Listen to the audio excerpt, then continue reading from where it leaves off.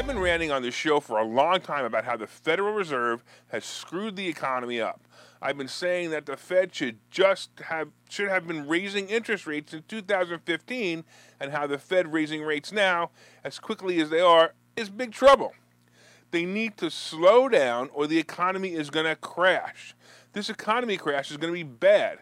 People will be out of work, businesses will close, foreclosures will mount up, and the very core of the American dream will be ripped from the grasps of the people. Well, look, I'm not the only one saying this at this point.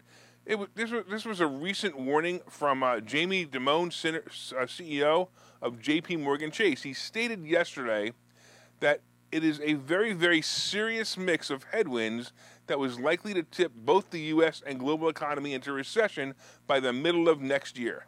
Sound familiar? I've been saying February or March will be when the pain will happen. Dimon referenced indicators that he feels are ringing alarm bells. Dimon cited the impact of runaway inflation, interest rates going up more than expected, and unknown effects of quantitative tightening and Russia's war in Ukraine. He even states my exact sentiments when he said that while the Fed waited too long and did too little, as inflation jumped to 4-decade highs, the central bank is clearly catching up. Dimon feels that the economy will have major problems and is working on changing their investment strategies this year.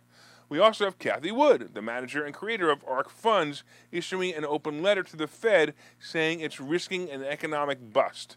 The Federal Reserve is likely to make a mistake in its hardline stance against inflation, said Cathie Wood in an open letter to the central bank. She said in her letter that the Fed seems focused on two variables that, in our view, are lagging indicators. They are downstream inflation and unemployment, both of which have been sending conflicting signals and should be calling into question the Fed's unanimous call for higher interest rates. This letter is posted, by the way, if you ever want to go there, go to the website of ARK Investments. You can see the letter. In a chart placed in the open letter, she clearly shows how several of the inflationary items that concerned us last year are dropping quickly.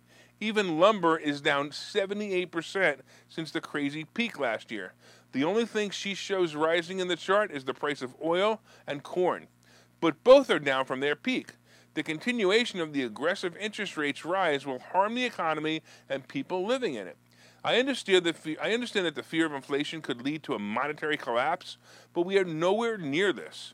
A recession is very likely, but a monetary collapse with inflation rate where it is not going to happen. Putting families out on the street or giving the public extended unemployment insurance payments like they did in 2009 and 10 are not going to be good for the morale of this country. I really question whether Powell and his buddies have any sense in what the American public is about to do and throw out.